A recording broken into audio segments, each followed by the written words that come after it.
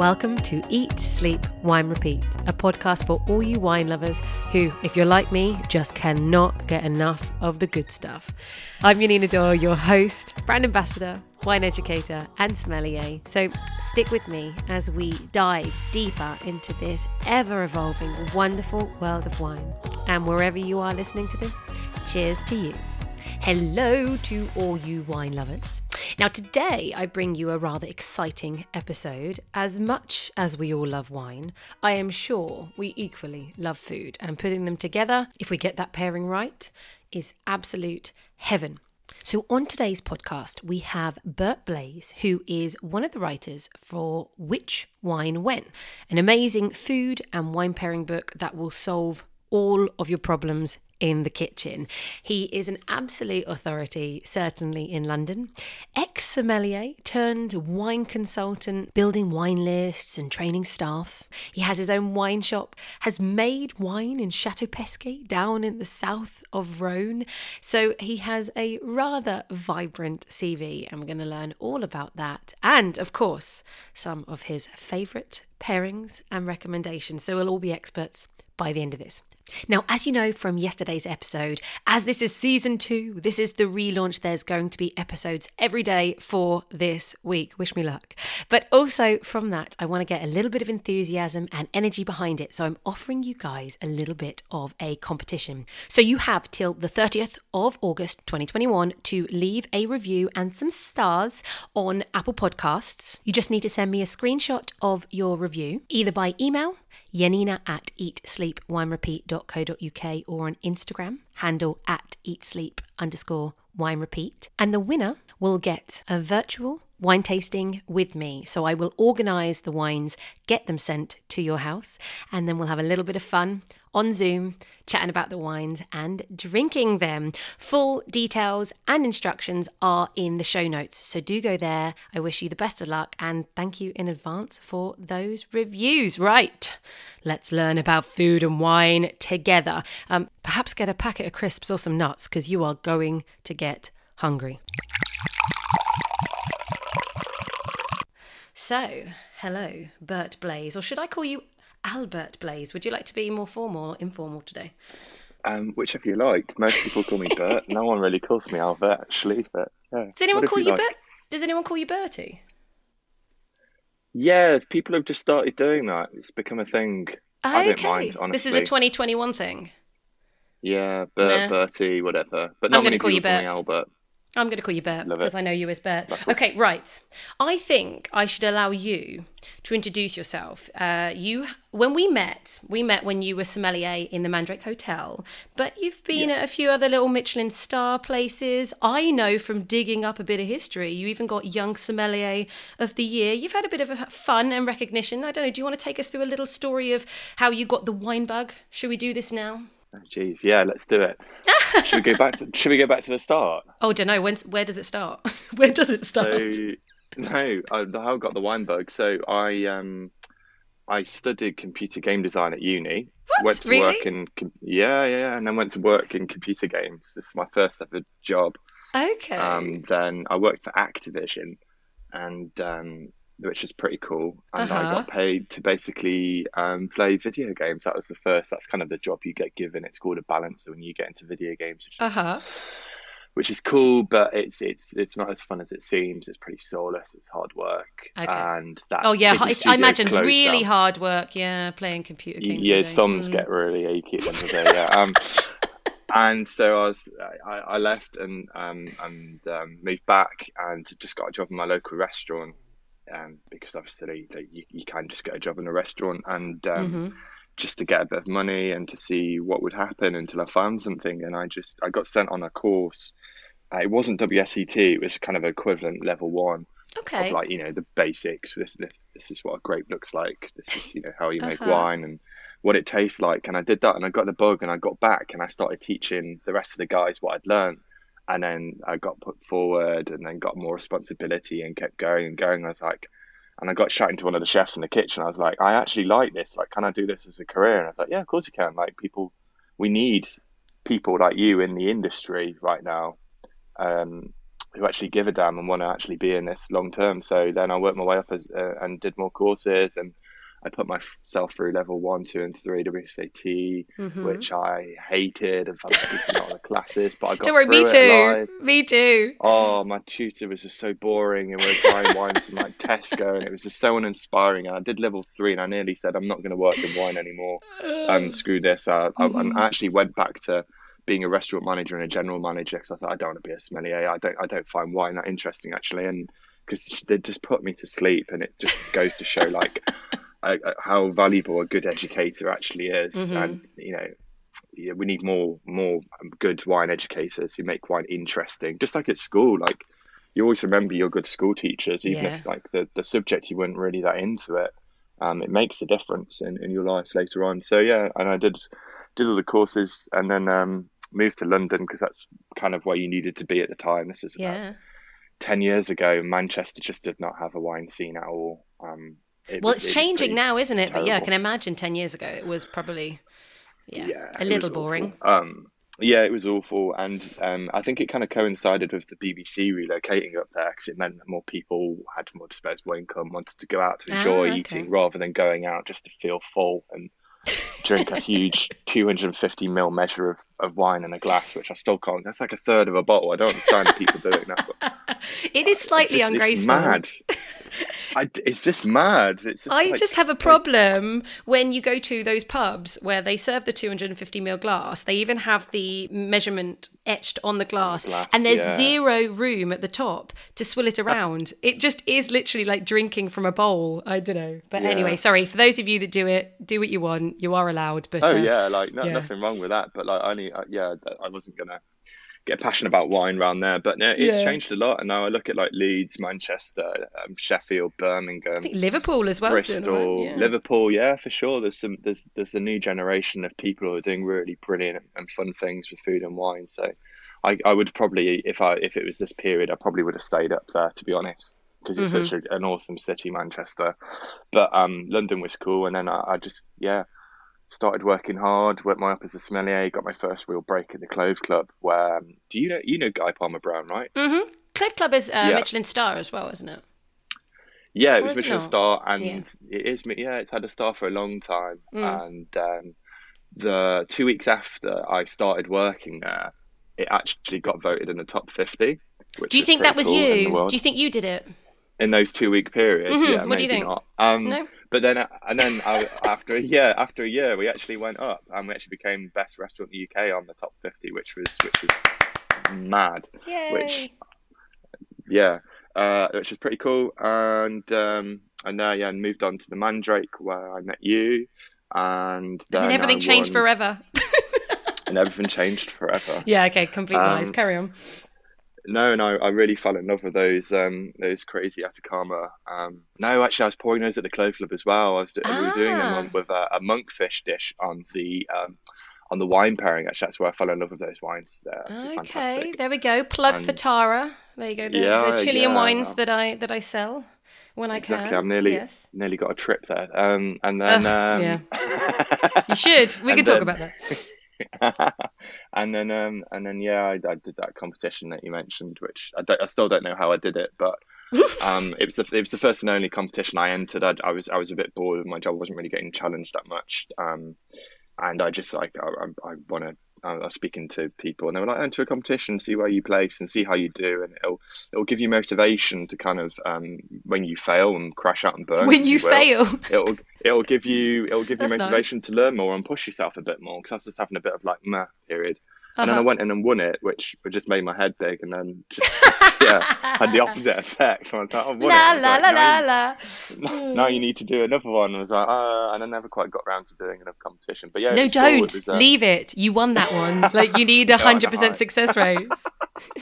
Yeah, exactly. But yeah, it was cool. It was a Q&A at the start. You had to fill out a questionnaire, and it was a quick Q&A of like Burgundy appellations mainly, and then it was a blind tasting of 6 wines, and then the final was the final 3 of us, and it was a panel of like master sommeliers, and they were all sat at a table, and there was a dish cooked, and they basically said find a wine that will pair and present it in front of a crowd, which is pretty cool. So I had to pour it at the table, explain the wine, introduce it, and then they marked it and they picked me for some reason. So that was pretty For some cool. reason. Well, now you say that was the grand finale, pairing a wine with a specific food.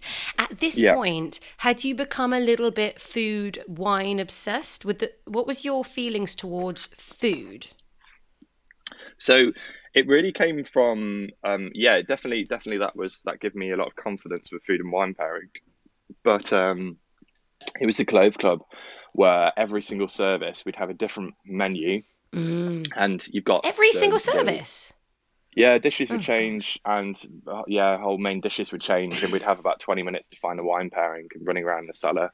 Oh my god! You know, chefs, they don't give you any notice and go, "Hi guys, this is the menu for next week. Hope you're doing well." It's like, no, we're changing the menu in 20 minutes. Find wines. This better work, kind of thing. So yeah. So I look back at my little booklets, and I had a pack full of booklets with basically wine pairings and why they worked. And I rediscovered those because we didn't really do tasting menus at the Mandrake it was more bottle service, which was cool because the Clove Club was like 70% wine pairings probably in an average evening. You can never predict what was going to happen, but yeah, it's intense. That every guest would have like 6 to 8 wines, and they each need to be served at the correct time with the dish and explained and introduced. You ran a lot. It was cool. I loved it. It was really good. And definitely got the bug for food and wine pairing there. And then Guy was obviously, passed on a lot of his knowledge and wisdom to me, which I'm very grateful for and always will be.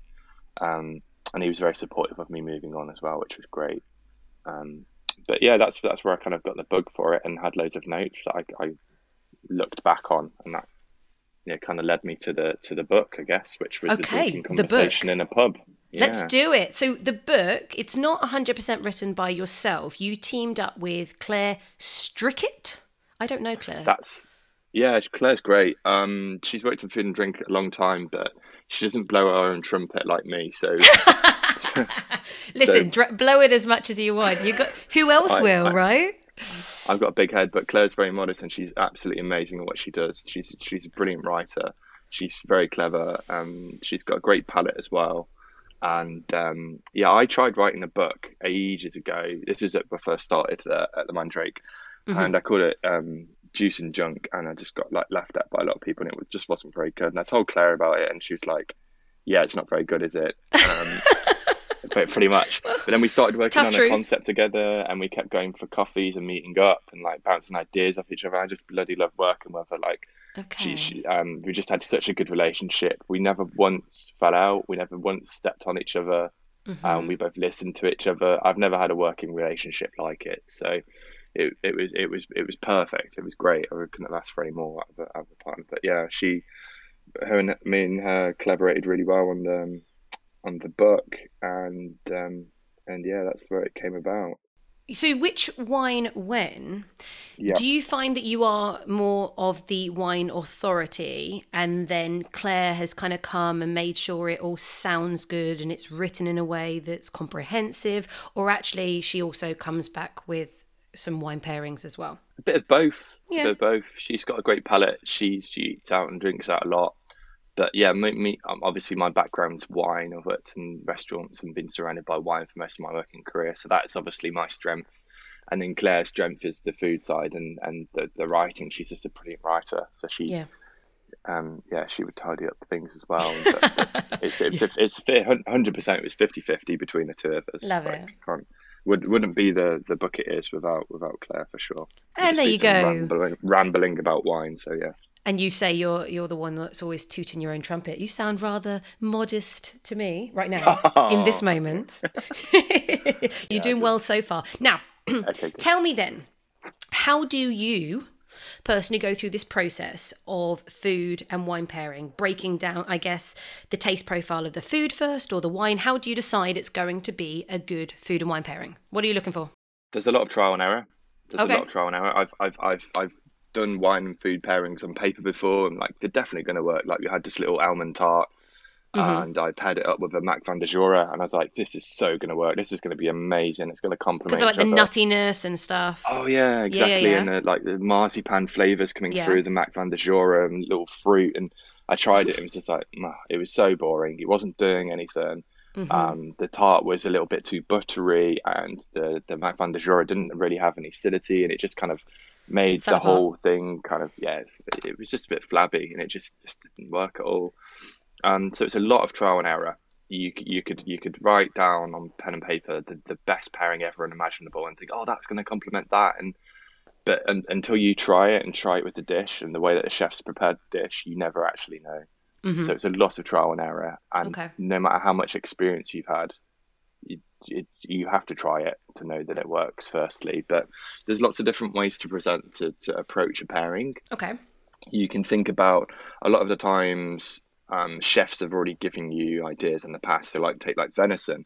You're trying to think what flavors go well with venison. Well, what flavors do chefs normally put on the plate next to venison? They go for maybe a berry jus or some kind of sweet root vegetables. So you kind of, I know what kind of wines have those kind of flavor profiles. So maybe Pinot Noir would work quite well. From the New World, maybe that would complement it quite well. And it isn't a fatty meat, so you don't need high tannins or high acidity. So, and it kind of, you kind of approach it that way, or you can see what the food is lacking. So like the classic one I always use is fish and chips. The first thing you do when you get fish and chips is you throw vinegar and fresh lemon all over it to cook through the grease. So you want a wine that's going to cook through the grease, essentially. That's what your palate's craving. But then some great pairings like manzanilla and fish and chips works really, really well. Oh, really? Wow. Interesting. Yeah, that's a great pairing. Yeah, you know what? I'm going to interrupt you for 1 second. You say about yeah. manzanilla. Going through your book, one of the interesting pairings I thought was manzanilla sherry with fried chicken, which makes sense to me because, again, of the grease, but I don't know. I just never personally would have thought of a sherry to go with fried chicken. So I think that's quite an unusual pairing. Absolutely. I think the best pairing with roasted chicken is Jura White. I think the nuttiness, and the butteriness, and it just works so well with the chicken. It matches the texture and complements it. Especially if you've got a really fatty chicken, corn-fed chicken that's just full of flavor and it's already slightly nutty anyway. It just brings it out in the chicken. It works so well. I never understood people pairing chicken with red wine before. It just doesn't work for me. I'm a bit of a classic, white Burgundy or obviously Chardonnay oaked, probably, Exactly. From the New World with a roast chicken. But you're going to go Jura White. Now, I rarely drink any wines from Jura. So, okay, I might have to go and give that a go and see if I agree, which of course I trust you. But I should probably give it a go, right? Well, now you're hanging out in places like Dalston and stop it! Don't you bringing out the cool side that we had a conversation. Nobody listening here understands what we're talking about here, okay? But for those because there are a lot of people listening to this in America, and they won't understand that Dalston, Hackney, Shoreditch is the cool area in London where there's a lot of natural wine. There's a natural wine scene, and I am being teased because obviously our Tara wine from the Atacama Desert is a natural wine, but it doesn't taste crazy natural. But anyway, so they don't understand your reference to Dalston. Thank you. Oh, I'm sorry. I keep forgetting this is a podcast. But yeah, that'd be a great wine pairing with the chicken as well. Okay. But, yes, it would. Yeah, the manzanilla. I had it in San Luca de Bereda, and they in a really traditional tapas restaurant where they just basically take anything and everything out of the sea. They put it in batter and fry it, and they bring it to your table, which is amazing. So I tried all kind of weird and wonderful things out of the sea I didn't even know existed. And one of the things they brought to the table was some chicken prepared exactly the same way. So some chicken, and we were all drinking manzanilla because that was the thing. We were drinking manzanilla and tonic, and it works so well with that chicken. Yeah, manzanilla and tonic's the best. Ugh, I know nothing. Yeah. Okay, well, honestly, manzanilla into double measure 50 ml of manzanilla. Just basically make a gin and tonic, but with manzanilla. It's lower in ABV.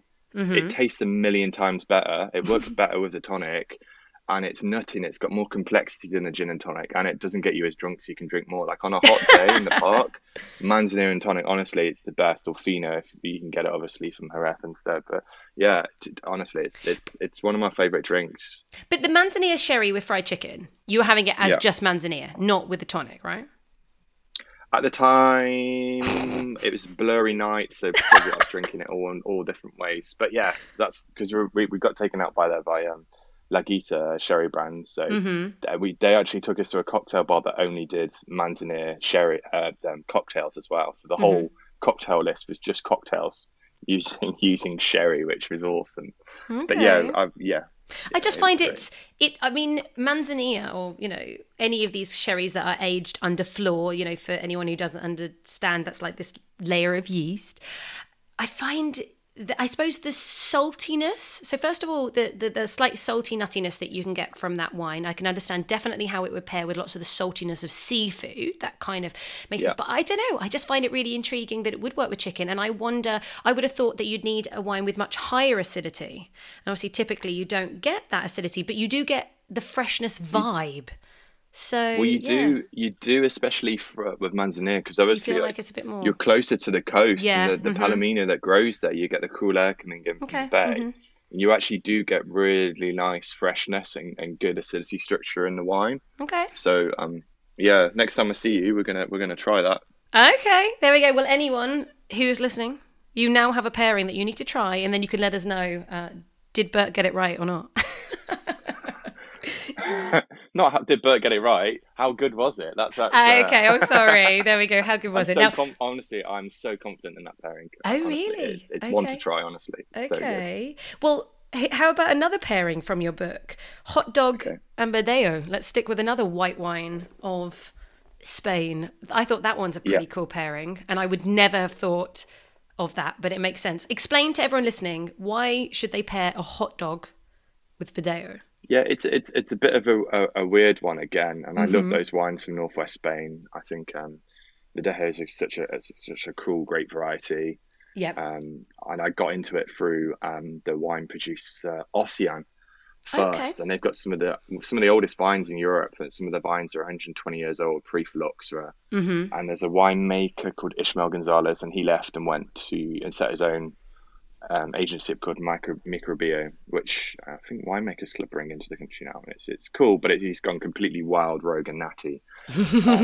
But great. But some of the wines are real gems, and they're such a pure Verdejo. But I just found it really interesting because hot dog is it meat? What is it? It's kind of actually, like this. What is it? What's inside of it? I don't think we want to know. No, like I'm talking about not like a posh hot dog, like when you go to you used to go to Bubble Dogs and get one of those awesome hot dogs, which are actually proper hot dogs. We're talking about like processed hot dog crap that you have out of a tin. Yeah, that I think the World Health Organization classes as like grade 1 or something. Like you really shouldn't be eating them. But yeah, honestly, it's pretty grim. But everyone has a guilty pleasures. Everyone does stuff for fun and to make you happy. So yeah. But I just thought about like what do you normally put on a hot dog? What are the normal things that you normally go with? Some onions which complement it. Yeah. And kind of give the hot dog some astringency. And this is what I was looking for from the wine. And it needed to be quite fresh, and it needed to have texture to match up with the meat in quotation marks. So that's kind of why we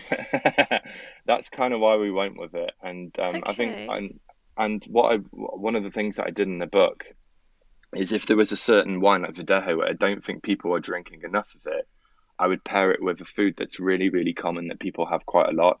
Because it was a conscious decision to get people to be drinking more of that wine. And plus, if you just did like a New Zealand Sauvignon Blanc with something that everyone has like really obviously and every day, then people might just focus on that. But I really wanted people to explore the book. So in each pairing, either one of the wines is really recognizable or one of the foods is really comfortable and recognizable. So to navigate it feels quite natural. There's not like a niche food and wine together that people are like, I'm not going to try that. Yeah, okay. And also for anyone who doesn't know what Verdejo is, I always say, obviously, actually, often blended with Sauvignon Blanc anyway. But as a style, it is that if you like Sauvignon Blanc or you like fresher whites or even Pinot Grigio and things like that, it's going to work. But it has these lovely kind of lemon and grapefruit flavors, doesn't it? And a little bit of a grassiness, but super fresh. It's totally underrated as a grape variety. So go and try it anyway, but definitely why not with a hot dog? You know, that's what Saturdays and Sundays are for, right? Absolutely, yeah. And the Ocean Verdejos that I used to have, they were great because they were almost slightly oxidized as well, Okay. and they had that same kind of oxidization that you get of like high quality Burgundies as well that you'd pay a lot of money for. So you get a really good value for money, I think, with them. They're great wines. Top tip for everyone. So what's your perfect pairings? Do you actually have a few that are just like, oh my God, melt in mouth, this is what I'm going to do if I'm ever going to show off to somebody? No, not really. I don't have like a hit. No. I'm not like, I don't like, like have like a hit song. I think I'm more like an album kind of guy. Like I've got like a lot of good pairings, I think. But I haven't got like that hit song that like maybe it's fish and chips and English sparkling wine just because it fits, It's Blanc de Blanc, a Chardonnay, right? Absolutely. Absolutely. Because it's just like, it's so British and it's so funny and it just works. And Zing! Zest! And exactly. And English sparkling wines are not cheap and fish and chips is. So it's great because you can basically sit on the sofa and eat your fish and chips out of a wrapper and have a wonderful glass of English sparkling and not feel guilty. And it's a great way to enjoy it. And I think the wine really comes alive because the acidity in English sparkling wine, in some cases, if you drink it like on its own, can be a little bit harsh for some people. I love it because it just cleanses your palate and it's clear. Me too. Like it's great. Like a lemon sorbet sort of thing. Mm-hmm. Yeah, exactly. But I think for some people, it does need a bit of fatty food, and the wines really come to life, and you realise like a normal glass of white wine would just feel really flabby next to this greasy fish and chip. So I think it really comes to life. Okay. So yeah, I really love that as a pairing. I think that's great. But yeah, I haven't got like perfect pairings. They're pretty hard, and then everyone's palate's obviously different. So some people might go, I absolutely hate English sparkling wine, and how could they? Chips, or they might. I know, how could they? Yeah. That's not a thing. That's not allowed. No, definitely not. Definitely anyway. Not. Yeah, well, I tell you one of my favourite pairings that I had a moment with. It was a Vermentino from Sardinia, and it was a mussel spaghetti and really zingy and loads of lemon over it and parsley, and I was totally in heaven. That was something that was divine. Wow, so nice. There you go. That's just one that's popped to my head. But, I have a whole album as well. I'm not just a one-hit wonder either. No, good. No, but it is so rewarding when you find that one pairing that makes you happy. Because a lot of people, I think a while ago, somebody gave me a shout out about the book. And then they had a few comments. Like, majority of them were like, oh, cool, looks great, I'm going to get it. And I think like two people, it's that one thing, right? When you get like 100 good reviews, the two you always like overanalyze and like, that aren't very good, and someone put like, I've never understood food and wine pairings, I just don't get it, I don't see the point of this book. I'm like, well, if you've not had a really amazing food pairing, like of course you're not going to understand it, but it's so rewarding. It makes just a little bit of happiness, just making, taking something you already do, taking a delicious dish that you already make, and just, you already buy wine, why not buy the wine that's going to sing with this dish and make you happy? Like you're not actually having to spend any more money or any more time, you're just changing and getting the right wine. I think it's such a cool thing to do, and it's so rewarding. Yeah, when you get it right, the food tastes better and the wine tastes better. Like this one pairing I had. So if anyone wants to try Vermentino and they haven't, it's again another zingy, high acidity grape variety, and it's lovely, that kind of grapefruity and lemon flavors, and it's like nuttiness and a saltiness. The best if you want, well, there's lots of places to get it from, but Vermentino di Gallura is a DOCG, and it's a higher quality and tends to be a little bit richer and rounder, and that's what I was drinking. And it was that it brought out the saltiness of the mussels and the lemon squeezed all over the fish, just kind of, again, it was strong enough to match the wine, and they just kind of blended together so perfect. It was actually just a moment when I thought, oh my God, I've actually done it, like spot on. The fish in this food has never been as good. Amazing. Yeah. Anyway, enough of that. There you go. Try some Vermentino. Any unusual pairings that? Well, we've mentioned a few already, like the Verdeo and the hot dogs. Have you got any that people go, that would never work, and then are really surprised? I actually was trying to think of this, but it's just trial and error. I've had so many ones that like I actually thought were going to be perfect and work together and didn't. And you never know. You never know when it's going to catch you off guard. But you always have some idea. So what about with eggs? Eggs is such a hard one to pair often. Do you ever? eggs are hard. Yeah. Aren't they? Yeah, eggs are hard. There's a little group of vegetables Yes, and foods artichokes. that yeah, and asparagus. I always get asked. I always get asked what your Asparagus. favorite. I feel like obviously Sauvignon Blanc is kind of a Yeah, general. I same feel green like flavors. It's pretty easy. Yeah, and but for also some reason people find it hard to pair. I don't know. Prosecco. Prosecco gets such a bad rap from a lot of people. And of course, yes, an £8 Prosecco, it just knock it back, have fun and whatever. But as you get into the higher qualities in Val d'Obiadene and up into the Cartesi, the Grand Cru, I think they can have some really complex flavours. And I think they go well with a whole range of vegetables. And I think, would you agree or not, that top-end Proseccos can handle artichokes quite well? And I definitely think that whenever I was struggling with a food pairing, I would always approach it from a fizz point of view because it just does something different to your palate and it adds a different complexity to your palate and it refreshes and the carbonation help the flavors to travel and to cleanse your palate as well if you've got something unusual on your palate. So yeah, definitely 100%. That's why everyone always goes for champagne. You can if you're stuck in a wine pairing situation or you don't know what to get for dinner, to get champagne. You can drink it with anything. I've had it with a steak before. It works great. I've had it with tartare. Had it with vegetable dishes, whatever. It's just great. Obviously, if you can afford it, obviously. No, I definitely can't at the moment. But yeah. Well, as my listeners will know, I did an episode on Cap Classique recently. And also in Cremant, of course, from the different areas of France or Luxembourg, if you want to add that one in. But Cap Classique as a whole, I mean, South Africa, they just are really embracing that as a category. And when you can, from the £10 level, get a pretty decent Lees aged, traditional method sparkling wine. I mean, they are my champions. Obviously, I'll always be English at heart, but we need money for the English sparkling wine. And what's coming out of South Africa, if you need a good sparkling wine, that's where I'm going to go. Yeah, I completely agree. I visited there, and one of the best I found was Le Lude. They're fabulous wines and so affordable. They're just outside Franschhoek. I was staying with friends, the guys that make the Terracora wines in the Swartland, and they said it's one of the best at the moment, and they really recommend it. I think it was just about to come onto the UK market at the time, so it might be on there now because this was a few years ago. But yeah, it's beautiful vineyard, very clever winemaker there. They do the never tasted. You never tasted it? Oh, well, no. Try the Blanc de Noir expressions. I think they're the best. I think they're really nailing the red expressions there really well, and it reminded me of like a Agrippa or like a Pinot Noir dominant grower champagne. They're fantastic. I've seen the bottles, and anyone who said La Lude, it's two separate words like le and then lude, because they've got the great etching into their glass. So I'll have to look to see if we've got that in the UK, and again maybe see if it's in America for anyone who's listening there. But yeah, okay, La Lude, there you go, everyone, you need to try that. Now I just want to touch on Which Wine When, your wonderful book. Anybody who hasn't got it, do go and get it. What I love, I don't even know, it's so complex. Like, you've gone into all these different sections. So you've got your classic pairings, then you have wine basics, and you even describe regions. And so people can really, from the beginner's point of view and upward, really get to know wine and the breakdown of food.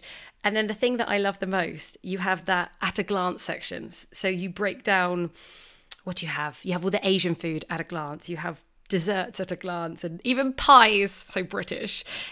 Was that really complex to create there for anyone who hasn't got the book? It's like a chart. You've created a chart of all these different wines that are going to go with all these different styles of pies and all these different styles of pastas. Was that really quite complex to put that together in a visual aspect? Yeah, when we were writing Which Wine When, we had loads of pairings kind of which sounded very similar. So like with the pie ones, it just kind of changed with the filling. Yeah. And the editor is kind of like, I don't know what we're going to, a lot of these are very similar. And we kind of came up with it. And I actually just sketched something out in my sketchbook as a kind of a map. Claire sent me a reference of like, wouldn't it be amazing if we could do something like this from a book that she found? And it's ours is very, very different to the example. If any lawyers are listening, it's very, very different to that example. But I sketched something out and included all these pairings, and it was something that happened on the journey on the way, and it happened quite naturally because I already had all these pairings ready, and it was just about ordering them correctly. And then Tegan Handel, who is a brilliant graphic designer who designed the cover and the book, she also designs all the P. Franco posters. You might have seen those. Okay. She does really bold, like really interesting, beautiful typography posters. And she was like when we had to find a designer for the book, she was like the first one. But she translated those sketches that I did into these diagrams and shaded them, and they happened really naturally. But I'm really proud of them, and it's the one thing that most people always comment on, because like if you get Japanese, they're brilliant. Like takeaway, it's like obviously like a load of different little dishes, and you can just glance at it and just have a bit of fun. And the pizza one as well, that's the other one that people always go pizza for. I think it's amazing. People need to get this. So everyone, it's called Which Wine When, bright and vibrant orange colour. You can't miss it. And I think it's definitely super useful for beginners and professionals alike. I found it super useful, and it's quite inspiring to think, okay, no, I'm going to try this great variety with that dish. So everybody go and get that book. Now. Plugged. Done. So, for the rest of the episode, you shall have to wait till tomorrow. A little preview, we are talking about one of Bert's favourite wine regions, and that is Tuscany. Now, as always, I like to leave you with a wine quote. And this one is from an American called Clifton Fadiman. And he says, "If food is the body of good living, wine is its soul." It certainly is. Right, all you lovely lot, get yourselves in the kitchen and start pairing. And don't forget to share, subscribe, get people involved. I hope you're looking forward to this competition, and I shall see you again on another episode of Eat, Sleep, Wine, Repeat. Cheers to you.